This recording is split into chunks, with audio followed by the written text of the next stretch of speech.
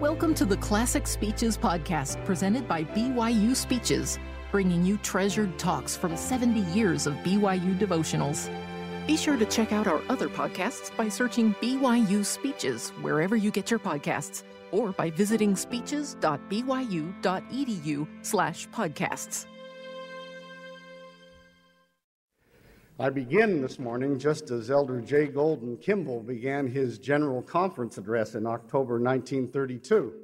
He said in his inimitable fashion, "I take it that we'll all be relieved when I get through this morning."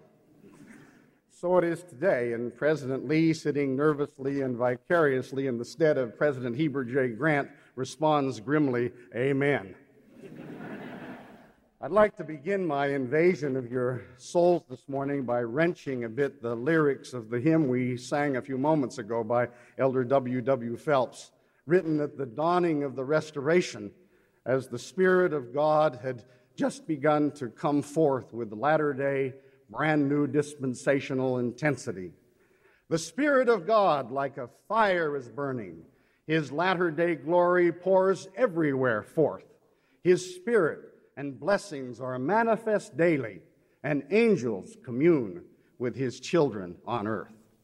I wish to celebrate this morning the reality of the often ignored and too little heralded but very real outpouring of the Spirit of God upon the believing inhabitants of earth, right now, this morning, in the early evening of the last dispensation.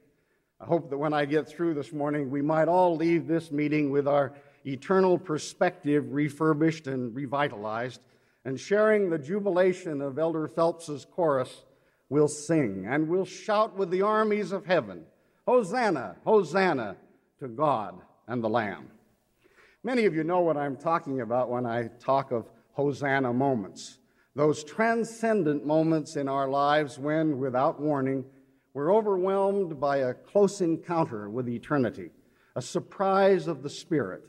Those moments when, while engaged in temporal rhythms of our daily and earth-encrusted lives, comfortably duped by familiar routines, we're suddenly brought face to face with the holy, swept by the Spirit of God into a transcendent reality, overwhelmed by undeniable evidence of a literal Father in heaven who knows you and knows me and is somehow interested and involved in our lives.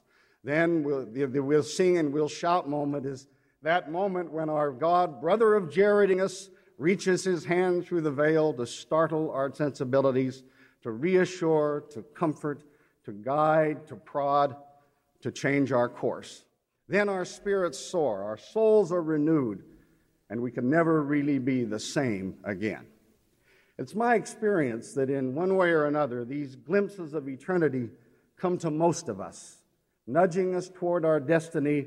His welcome and too infrequent interventions shout to our souls that our Heavenly Father lives, that His purpose is to bring to pass our immortality and eternal life, that we live our lives in the eye of the Father, not at the periphery, but at the center of His vision, and that our God is everywhere present, Brigham Young told us, by the power of His Spirit, His minister, the Holy Ghost. The surprise of the Spirit, which quickened the life of a young Swedish woman more than 20 years ago, illustrates and exemplifies the pattern I'm fumbling to describe. Naming her story for you makes it resonate once more in my soul, for it is pure and simple truth. Sister Ingrid Olson, not her real name, was a recently divorced mother of two little boys, with almost as recently a convert to the church. The divorce had alienated Ingrid from part of her family, and her conversion to Mormonism had alienated her from the rest.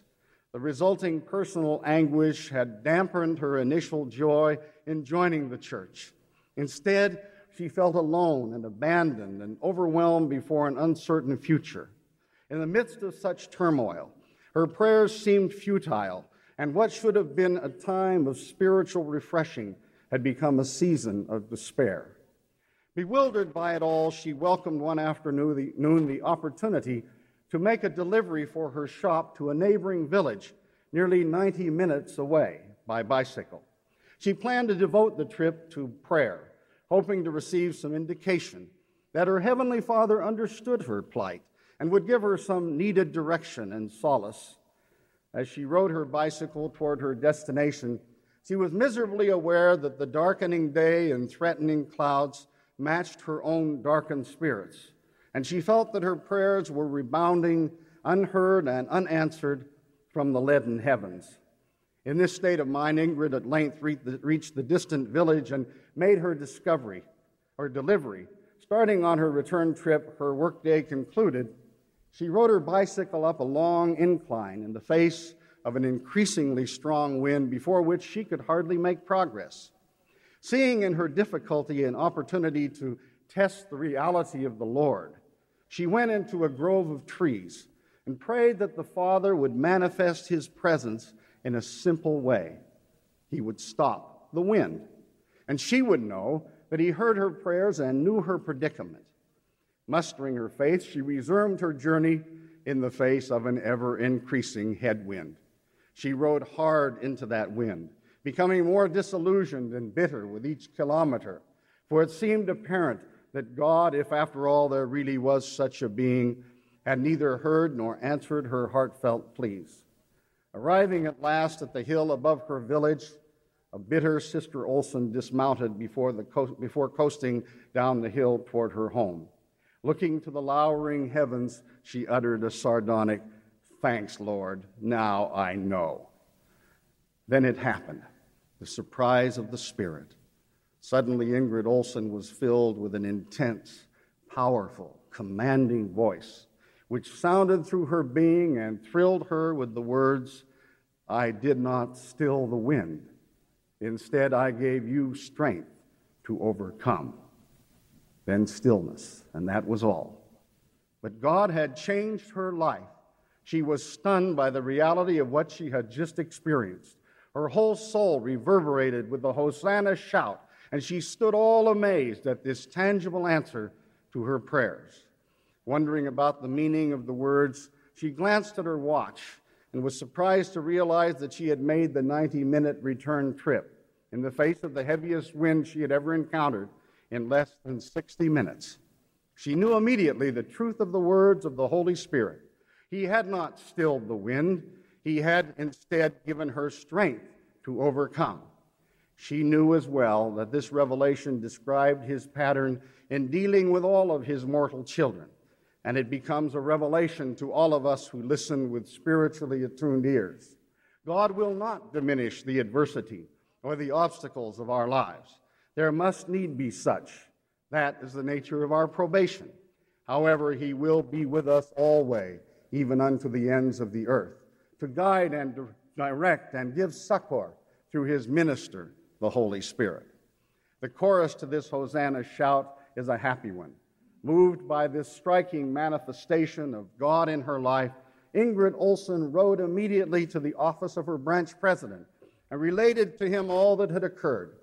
Sensing his role as an instrument in effecting God's will, the president responded by making arrangements and securing financial assistance for her and her boys to journey to Provo, Utah, where Ingrid would attend Brigham Young University.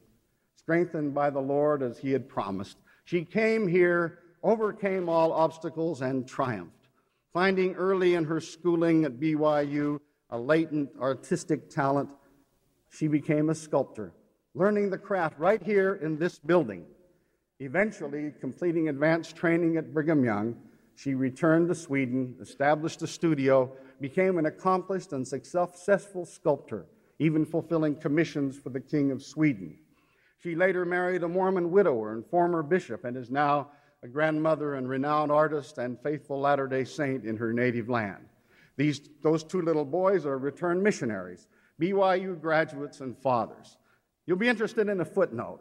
One of her early pieces of sculpting, now gracing the home of two BYU faculty members, is a polished stone sculpted to portray a stone shaped by eons of wind, blasting and polishing its raw surface. The name of the sculpture is Adversity 2. Adversity 1 is Ingrid's own adamant self, which the Lord shaped by adversity into what will become her finest work of art. Now, on hearing this account, Sophic souls who are those who limit their perception of reality to the 5 finite senses, will scoff. They'll comment on Sister Olson's temporary insanity, her wild imaginative powers, and complex psychology, and dismiss the whole matter as foolish self-delusion. You see, it is constitutionally impossible for the earthbound sophic to understand things of the Spirit which appear as foolishness to them. On hearing this same account, those sophic Mormons, those men and women torn between the faith which sparked their own spirits in simpler times and the skepticism and doubt born of their worldly training, which teaches them to ground their truth in empirical evidence, will emit the groan of Goethe's Faust, "Two souls, alas, are dwelling in my breast," and reach for a spiritual antacid tablet and go on wearing out their lives, attempting to balance the spiritual and the worldly, which are two fundamentally antithetical ways of perceiving the world. Most Latter-day Saints, on the other hand, on hearing this account, will generally feel, depending on their spiritual equilibrium at the moment, the familiar thrill of spiritual recognition. You know what I mean. The shiver through the body, the cold chill across the back, the flash across the spirit, and yes, the burning in the bosom. And he will nod his head affirmingly, or she will smile her knowing smile, and adding Sister Olson's testimony to their store of such testimonies, they'll ask you if you have a moment to listen to an experience which just recently occurred in their lives. And behold, we're enjoying an impromptu testimony meeting.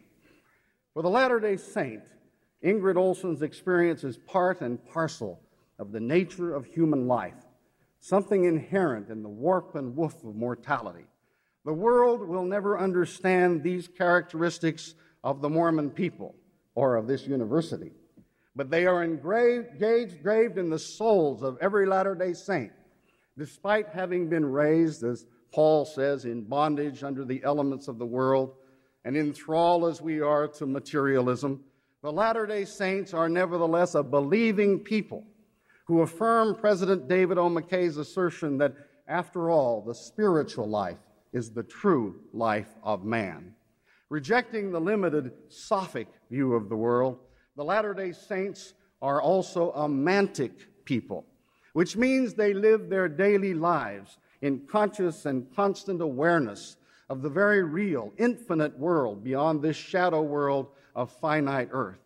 Living in this world, but believing in the mantic world, the Latter-day Saints are, if you'll allow it, a cockeyed people, with one eye cocked to the ultimate reality of infinity, the out there, while the other eye is cocked to the immediate daily realities of life, the here and now. The Holy Spirit is the link between these two worlds, because the Latter-day Saints are also a charismatic people, those who consciously seek and cultivate the presence of the divine in their lives, who seek to elevate the place of the Holy Spirit in their lives, to center their lives in a dynamic theology of expectation of the divine. That is, the charismatic Mormons live their lives in confidence that the Father and His Son can and may and do intervene in human lives and may do so at any moment in order to assist us mortals in our individual and collective courses. But while we are also a covenant people and are accountable for our ministries among the saints, we will be judged, saved, and exalted at last as individual spirits. At the center of the plan of salvation is the reality that God's children, momentarily adrift in mortality, are entitled to the Spirit of God, said Brigham Young, entitled to the power of the Holy Ghost to lead them in their individual duties. In fact, it is our individual enjoyment of the gift of the Holy Ghost, the prophet Joseph told President Martin Van Buren, that differentiates us as a people from other believers.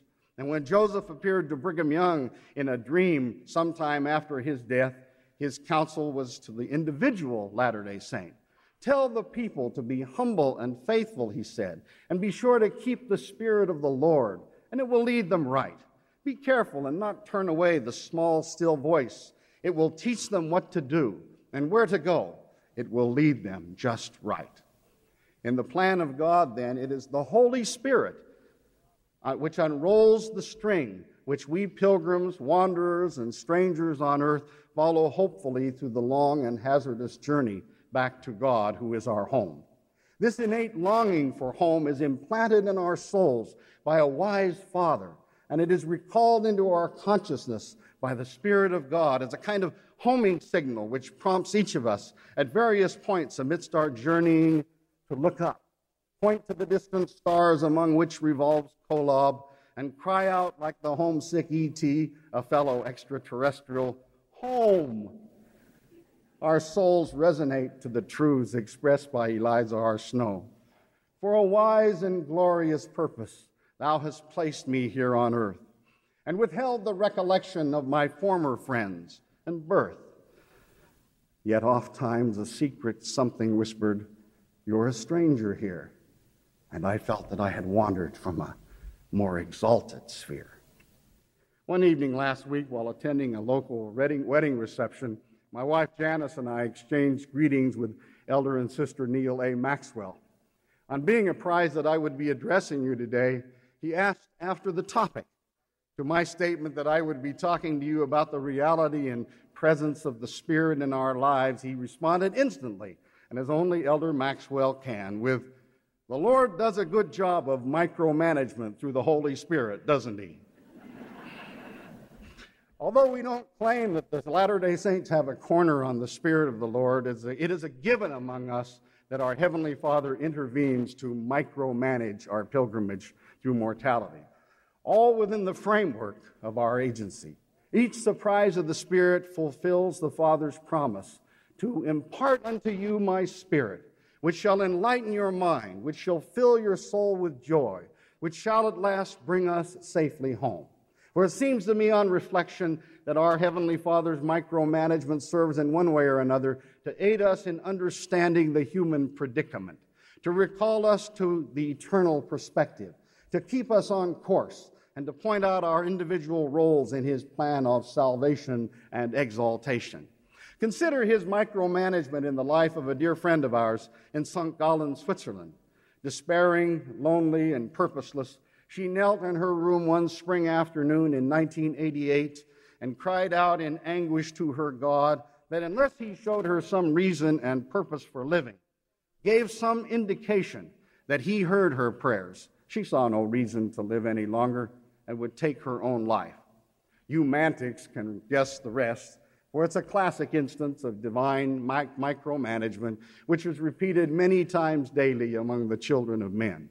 Scarcely 20 minutes later, Elders Albright and Gubler were at her door.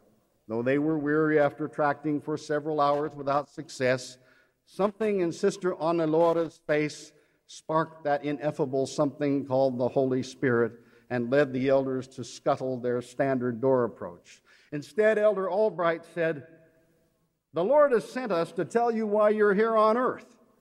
Stunned, Sister Annalora had just heard, because she had just heard the words of her prayer repeated in American accents, she invited the elders in, and they all taught her as a direct, and what she learned from them was seen by her as a direct message from God.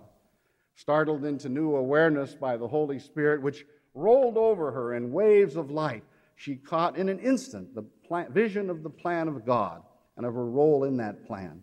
It was as if she had always known these truths, but had misplaced them momentarily. Instantly transformed, she was baptized the following week. She is currently a temple-going young woman's president in her ward, intent on keeping vital the presence of the Spirit in her life. Because of the dramatic changes which the Lord's micromanagement effects in the lives of converts to the church, the mission field has always been the front line in the battle for the human soul, a wonderful showcase for the strange acts of the Holy Spirit. Like many of your journals, my missionary journals as a young man and as a mission president read like a rough Providence primer and thrill me more with each reading. For example, on March 11th, 1958, I concluded a 2-page description of a rich and productive day in the Austrian ministry with these words: "It has been quite a day, and the Lord has really blessed us exceedingly. I have felt much inspiration and that still small voice bore witness to me once again of the truth of the work and the message. What a joy it was, riding home along the snowy mountain road, singing, "O my Father." Such contentment and peace as I have never felt. That is the gospel. Yes, that is the ministry. That is the Holy Spirit micromanaging a young elder's life. On other pages of that same journal, there are many entries describing our meetings with Karl Lederhilger, the leader at that time of the Seventh-day Adventist congregations in Upper Austria. On our first meeting, after an hour of futile scripture bashing about the Sabbath, that good man stopped mid-sentence and said, "We're getting nowhere with this discussion. Do you have anything you want to tell us?" Filled with the Spirit, I ventured to teach him the plan of salvation, a discussion usually reserved until much later. I watched how the Holy Spirit began visibly to micromanage this gentle, kind, and knowledgeable man. At each point, I would ask him to supply scriptures in support of the principles I was teaching, and he enthusiastically would repeat from memory a host of scriptures in support of Mormon claims. The Spirit of God filled the room, and when I broached the question as to how those who have died can receive the vital saving ordinances, I was startled when Karl suddenly rose to his feet, tears springing to his eyes, and recited, without my telling him the scripture, 1 Corinthians 15:29, "Else what shall they do which are baptized for the dead?" "I have studied for years," he cried, to us, his wife, his children, the ceiling, to learn the meaning of this scripture. And now these two young men have made it all crystal clear. "This message is from God, Mutti," he said to his wife from the depths of his soul. "These young men have brought us the truth." The chill up the spine, the cold sweat on the forehead, the trembling in the soul, only shared this time by everyone in the room. The family was baptized a few weeks later. I didn't hear it, but I'm sure the Heavenly Tabernacle Choir was sounding majestic hosannas through the whole event. My journal certainly was. My mission president's journal of 1986 to 1989 describes the same pattern, repeated again and again with few variations. The sisters in Solothurn were prompted by the Spirit to go home from church via the town square, some distance out of their way. Just at that moment, the moment that a young father, a devoted Pentecostal leader, crossed the same square. From Yugoslavia, very, very ill, and seeking a blessing of health, he had been told by the Holy Spirit to go to the town square at noon, and he would find there someone who would heal him. They met in the square, by chance, of course. He told them his need. The sisters led him back to the bishop's office of the Solothurn Chapel, where he received the promised blessing. They then went to the man's home on the following day to inquire after his health and learned that he had been instantly healed. They taught him and his wife and family. They joined the church and later moved back to Yugoslavia just in time to be the hosts for the first LDS missionaries sent to open the country for missionary work. And a host of people shouted, "Hosanna." The journal also recounts how Rocco, a rock musician in St. Gallen, hastening to perform a gig with his rock group, was forced by a blowout on his bicycle to walk his bike through the crowded St. Gallen Square, a route he would never have taken except on foot, a route which took him right by the exhibit at which Sister Chambers and Sister Baumann spotted him and took him to a nearby park bench where the Holy Spirit managed to make him late for his concert. Just over a year later, Rocco accepted a mission call to Vienna, Austria, where he served with distinction, a finesser for the Lord in micromanaging the course of many souls into the kingdom of God. Hosanna. As mission president, I monitored the weekly reports of 125 missionaries, all written in German, which I corrected and edited with my professorial red pen. But those reports were far more than German exercises. I learned to consider that weekly stack of reports as the acts of the Holy Ghost in German Switzerland, southern Germany, and Austria. The excitement in reading such reports came in watching the none too subtle changes which were occurring week after week in the souls of those missionaries. testimonials to the Father's moving in mysterious ways to micromanage the destinies of his sons and daughters. Sandwiched among the daily, often nitpicking concerns of these young ministers of God were those startling Hosanna moments which testified sometimes in awe and wonder and sometimes in the most matter-of-fact fashion how God had stretched his finger into their lives or the lives of their investigators and brought about yet another course change which will affect eternity. After a year or two of reading these modern scriptures in the rough, I started in amazement on hearing a venerable Swiss member proclaim that the Spirit was not as evident in the church as it had been formerly. I gently took issue with him, bore testimony, and then took a little scientific survey of my missionaries, defining in our mission letter what I meant by a spiritual experience. I asked the missionaries to report in our next interview the number and nature of specific interventions by the Lord in their lives or the lives of their investigators during the past week. I established no margin of error in my survey, since mission presidents, at least Swiss mission presidents, never make any errors. But my findings were telling. During my mission-wide interviews that next week, I found that every missionary had experienced and recorded in their journals an average of 6 Hosanna moments during that week. Even in the arithmetic of an English professor, that amounts in the small Swiss Zurich mission to a projected average of 650 experiences per week, or 33,800 per year, or during the 3-year term of a mission president, that means the Holy Ghost has made his presence felt some 101,400 times. And the mission president routinely gets to read about many of them in the weekly reports, and you heard it here first. I don't want to argue for my scientific method, but these approximations suggest why some of us mission presidents are loath to leave their uncommon Zions, and why missionaries who have basked in the inexpressible and ineffable for 18 or 24 months must settle for the old cliche, these were the best 2 years of my life. Of course they were. Oh, that I were an angel and could make a record of the acts of the Holy Ghost among the Latter-day Saints and the children of men.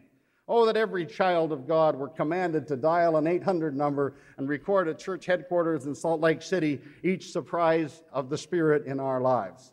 Then, as John said, I suppose that even the world itself should not contain the books that should be written. Not all of the Lord's micromanagement is to be found in the mission field, of course. The Spirit of the Lord is at the ready, and if we build a spiritual edifice, He will come. As President McKay testified, Spirit, you're a little slow on that one. As President McKay testified, spiritual manifestations seem to come to him as they do to most of us, as a natural sequence to the performance of duty. If we place ourselves in the way of the Spirit and are wholeheartedly engaged in the service of our fellow beings, they will turn to us in times of spiritual need, and inevitably we will experience His closeness through them. Your present church calling, then, devotedly performed, will give you your surest access to the Holy Spirit, though I am not confident that the position of ward eraser cleaner affords quite the same chance as elders president, or Relief Society or president, or visiting teacher or home teacher. I do know that if we fill our callings with an eye single to the glory of God, the Father will match every Father may I step we take toward Him with a giant step toward us. He will open sacred doors and answer heartfelt prayers in marvelous ways, and we will find ourselves shouting Hosanna once again. One never knows when such Hosanna moments will occur. Some weeks ago, I was called out of a Thursday evening meeting of the Missionary Training Center branch, where I serve as a branch president, by an elder with a toothache that hurt so bad that he was crying in pain, and a jaw so swollen that he had not been able to eat all day. Unable to get into a dentist until the following afternoon, he asked if I would bless the pain away. Do you think it can be done, I asked, trying to put down my own inner Schweinhund that sees toothache as abscesses in need of repair, and was wondering how I could arrange to get him some painkiller pills at that time of night. Then I heard him say, his voice charged with faith, I know the Lord can do it. And I don't see any useful lesson to be gained by this pain when I can't concentrate on Japanese or anything but pain. And I see a whole lot to be gained if the Lord will simply stop the pain. We talked until I felt the Spirit whisper, "Now," and flooding my mind with what I should say. And then I laid on hands and blessed that young man. On feeling those impulses that I know as the promptings of the Spirit in my soul, I clambered out on a swaying branch I had trodden before and promised him that he would be healed at once. I concluded the blessing, spoke a few words of instruction about how to pray after a blessing, and we returned to the branch meeting. Otherwise engaged with missionaries, I did not see him again that evening, but I prayed hard on Friday and Saturday that the Lord would have already granted the young man the blessing he sought and more. On Sunday morning, it was at my office door, bright-eyed and radiant, to tell me that a miracle had indeed occurred. Before he had taken his seat in the meeting to which we had returned on Thursday, the pain had stopped. By the end of the meeting, the throbbing was gone. By the time he was back in his room, the swelling had left and he was able to eat. He did not keep his appointment with the dentist the next afternoon. He said he couldn't afford the time away from Japanese.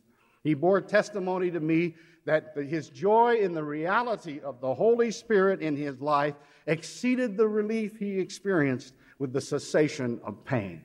This testimony had come to a spiritually insecure young man who needed at that time, in that place and in that way, some unambiguous support from his wise Heavenly Father. As the door closed behind him, I said aloud, "Thanks, Lord," and experienced that familiar flood of warmth and comfort, something akin, I suppose, to being perched in the hollow of his hand. Fathers and mothers give each other much occasion for Hosanna moments and grow up together. I was a humbled participant in such a moment late one evening several years ago after our young daughter fell and struck her head a terrible blow. I rushed into the room and was stunned to find my wife kneeling over an apparently lifeless girl. As I knelt across my wife thinking about first aid and paramedics, she looked up and pointed her finger at my chest and said, with a power I knew flowed from the purest spring, "Heal her now."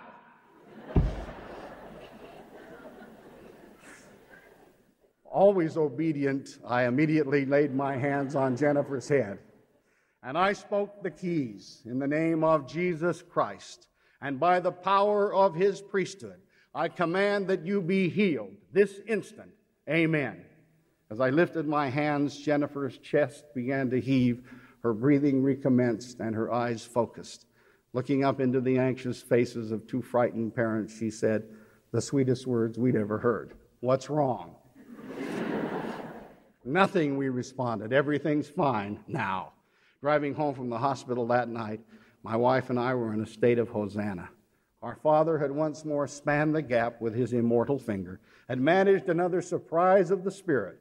We had already believed that he knows each sparrow's fall, but this was our little sparrow whose life he had intervened to preserve. I find I could go on relating such instances, the Holy Spirit permitting, and he does not always permit, from now until the Cougars win their next Holiday Bowl. But to go on that long would be a terrible fate for you kind listeners, especially when you're being addressed by one who, regardless of his desires to be led by the Spirit, could never find his car in the Marriott Center parking lot. When I step back from the routines and dailynesses of my life and sift and winnow my experiences, I stand all amazed at the number of Hosanna moments I have experienced or of which I have learned through the witness of others. It is clear to me that we're surrounded by the holy, that our God is indeed on hand and on duty through his minister, the Holy Spirit, that it is with us all of the time in our mortal journey, exactly as it was with the early missionaries of this dispensation. "I will go before your face," the Lord promised. "I will be on your right hand and on your left, and my Spirit shall be in your hearts, and mine angels round about you to bear you up." In the Lord's micromanagement of our lives, we witness, wrote C.S. Lewis, a retelling in small letters of the very same story which is written across the whole world in letters too large for some of us to see. Let us then be born of that Holy Spirit, that we may always be born by the Spirit. Let us shatter the earth crust that accrues to our souls, and live as Brigham Young urged the saints, so as to have the Spirit every day, every hour of the day, every minute of the day. Let us conscientiously opt for spirituality, which means cultivating the near constant companionship of the Lord's Spirit. Let us opt to see the world Mormonly, to look through eyes single to the glory of God, constantly refocusing in the give and take of life the eternal perspective, and ever seeing the present life for the parenthesis in eternity it is, and soaking our spiritual contact lenses in that expansive mantic view.